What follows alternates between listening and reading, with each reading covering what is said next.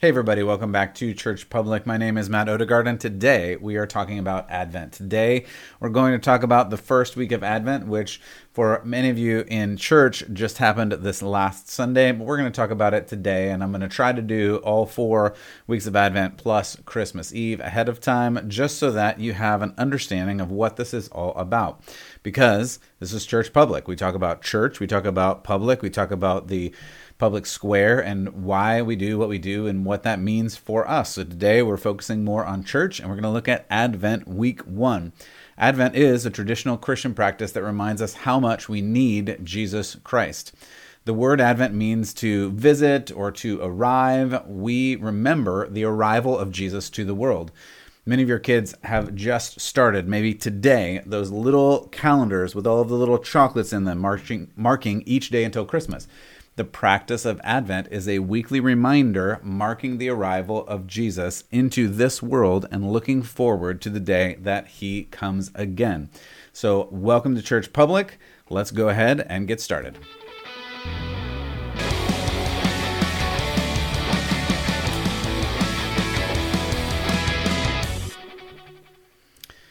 Well, again, welcome back. We're going to try to do all 4 weeks plus Christmas Eve coming up, and this is the first week of Advent, so look forward to those other 4 weeks. If you haven't already, like and subscribe, hit the notifications so that you know when the next Advent sessions come up. So this week we're looking at the first week of Advent, Advent week 1, and we're talking about waiting. We're talking about hope, but we're talking about the other side of hope that is just waiting. It seems like we're always waiting for something. What are you waiting for? A new job, a new car, a new relationship? This culture is constantly waiting too. They're waiting for something. It's hard to say what, whether it's safety or security or peace or freedom. We're constantly waiting for something to fill that part of us that seems like is difficult to fill. Peter, the apostle, the disciple of Jesus that we actually hear a lot about, later, he knew we would be impatient. He actually wrote a lot about our own impatience, maybe his impatience. He seems like, of all the disciples and what we hear about them, he may have been one of the most impatient disciples. So it's interesting that he gives a really long explanation about being patient in 2 Peter 3. And we're going to look at that in a few minutes. But before we get there, I want to talk about a couple other things. There's this famous play by Samuel Beckett called Waiting for Godot, or in other words, Waiting for God. This play is a statement on the human condition. As Beckett sees it, humanity, all of us, we're waiting for Godot, or we're waiting for God. And we're waiting for God to come and save us. This is kind of a statement on Christmas. But in this play, as it shows, God never appears. God never shows up. All of these people, all of their waiting is in vain. Everybody told them God is coming and wait and be patient, but God never had, and he never will, according to the play. The characters of the play are told to wait for Godot. He might come tomorrow or the next day or, and they continue to wait and wait and wait. And again, God never shows up. The only prop in this play is a kind of a dead tree. The tree symbolizing there's no God. There's no Savior. There's no meaning. So you have to, according to the author and according to the play as it unfolds, you have to create your own meaning without a belief in God. But unfortunately, as we see even throughout this play, the author believes that many people wait their whole lives for God and wait for God to show up, but their waiting is in vain and God's not going to show up. That's what this author of this play is trying to show. That we've been somehow deceived. So we should just stop expecting God to show up. That way, we won't be disappointed when he doesn't show up and he doesn't make it. But unfortunately, even in this play, as you see it go on, without God, without meaning in their lives, people become depressed. They become apathetic. They begin to not care. Some people lose faith. Some people get bitter and angry and hostile towards God and towards each other. They exhibit signs of depression and all these other things, and it really ends up being terrible. So now we go back to the Apostle Peter, because what I see in that play is very similar to what I see in real life right now. Maybe you know someone that's dealing with life like this. just becoming bitter and desensitized and just over this whole mess that we call life. Maybe that's you. Maybe you're dealing with some of these things. Peter understood, and again, I think he, of all of the disciples, was probably the most impatient disciple. I mean, after all, he was ready to fight so bad. He, at one point pulled out his sword and chopped a guy's ear off. And Jesus was like, Peter, that's not it. Like, we're not doing that right now. And Jesus kept having to tell Peter, like, simmer down now, like, calm down. We're not ready to do all these things yet. And again, it's interesting to me that Peter, apparently somewhere as he matured and got older and followed after Jesus more and more, even after Jesus had ascended and gone into heaven, Peter finally realizes that following God is about being patient, and it is about the long haul.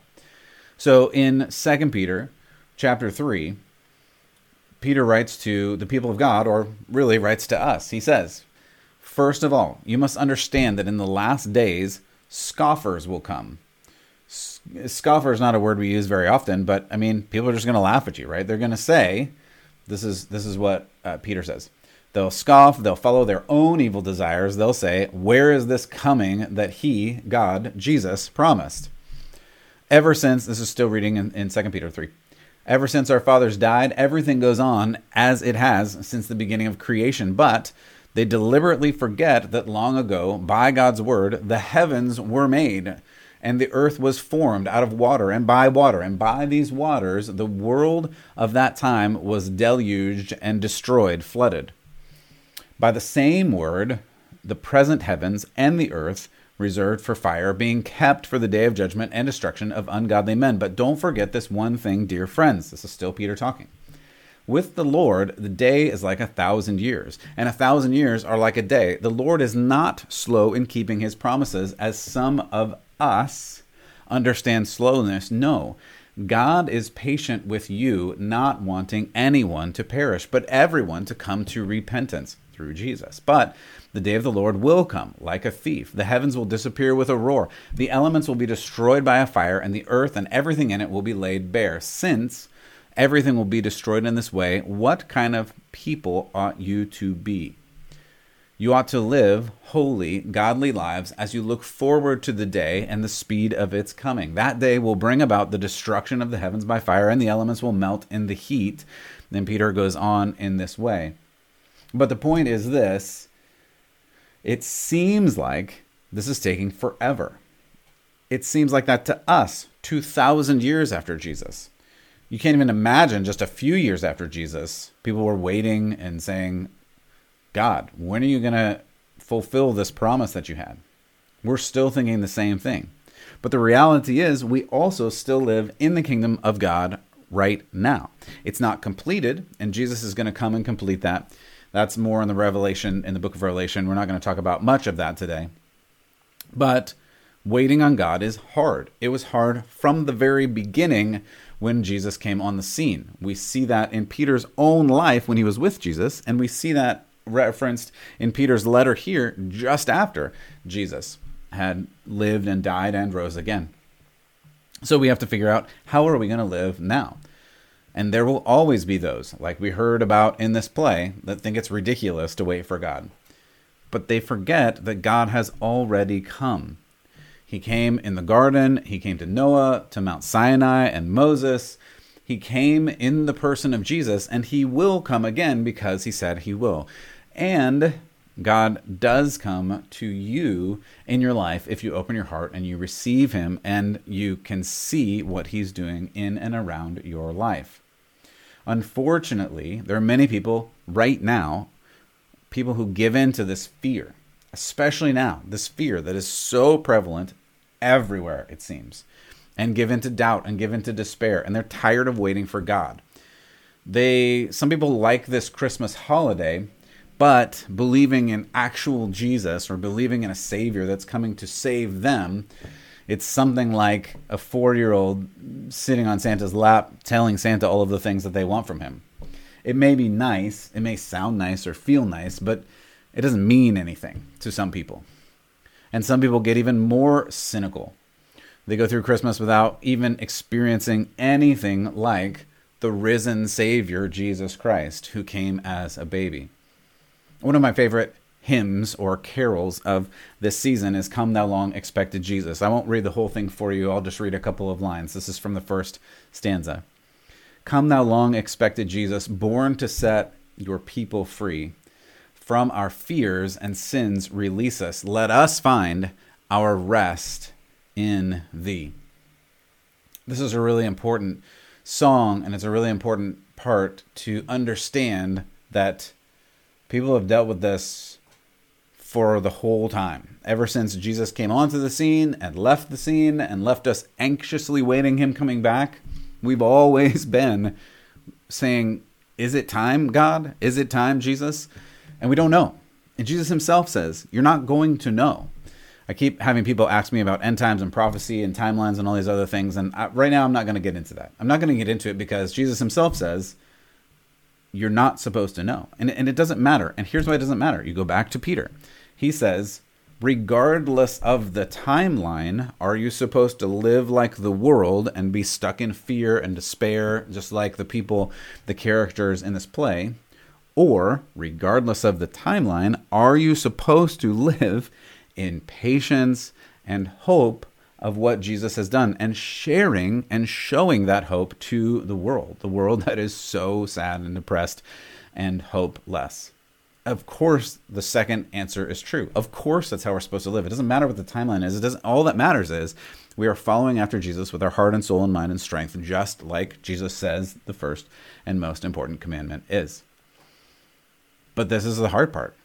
Being patient. Being patient is really hard. We are born and bred these days to not be patient. Everything we have, everything we do is about instant gratification.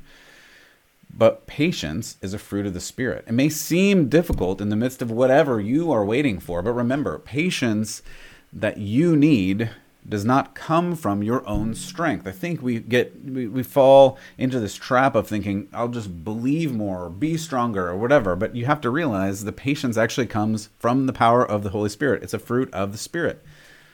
So we need to pray for patience from the power of the Spirit, not from our own power. And this race we're in, as Paul talks about it, as many others talk about it in the Gospels and the Bible, it's not a short race. It's a marathon. It's not a sprint. And it doesn't even matter how you begin the race. It only matters how you end the race. I'm going to read a King James on this one. Though I don't often go to King James, I just like the translation better for this verse, Isaiah 40:31. If you wait upon the Lord, you shall renew your strength. They shall mount up as wings, as eagles. You'll run, you'll not be weary. You'll walk and not faint.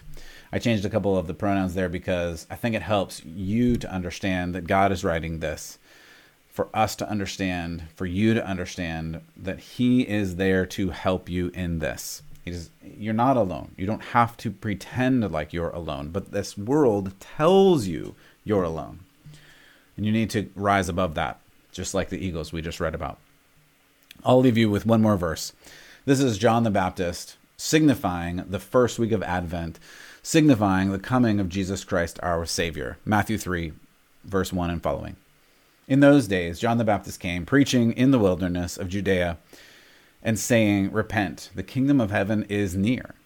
This is he who was spoken through the prophet Isaiah, a voice of one calling in the wilderness, prepare the way for the Lord, make straight paths for him. And John, he looked weird. He was wearing camel's hair and eating locusts and wild honey. But, verse 5, people went out to him from all of Jerusalem and Judea and the whole region of the Jordan, and they confessed their sins, and they were baptized by him in the Jordan River. And he says this in verse 11. John says, I baptize you with water for repentance, but after me comes one who is more powerful, whose sandals I am not worthy to carry. He will baptize you with the Spirit and with fire. Again, that Spirit is the place where we draw our power.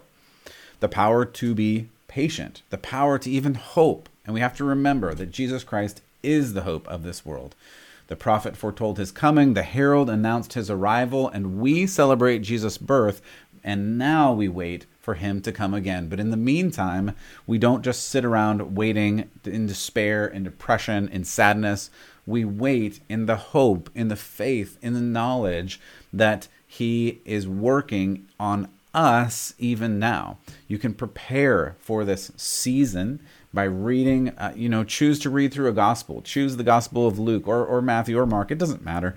They're all so good, but do something this Christmas season so that you can get close to God, reconnect with God, understand that Jesus has come to save you, and he wants a relationship with you. He doesn't want you to be alone. Thanks for being part of this today. Thanks for supporting Church Public. I really appreciate it. For more episodes on culture and other biblical values, you can go to churchpublic.com. As always, God bless, especially in this season, and keep the faith.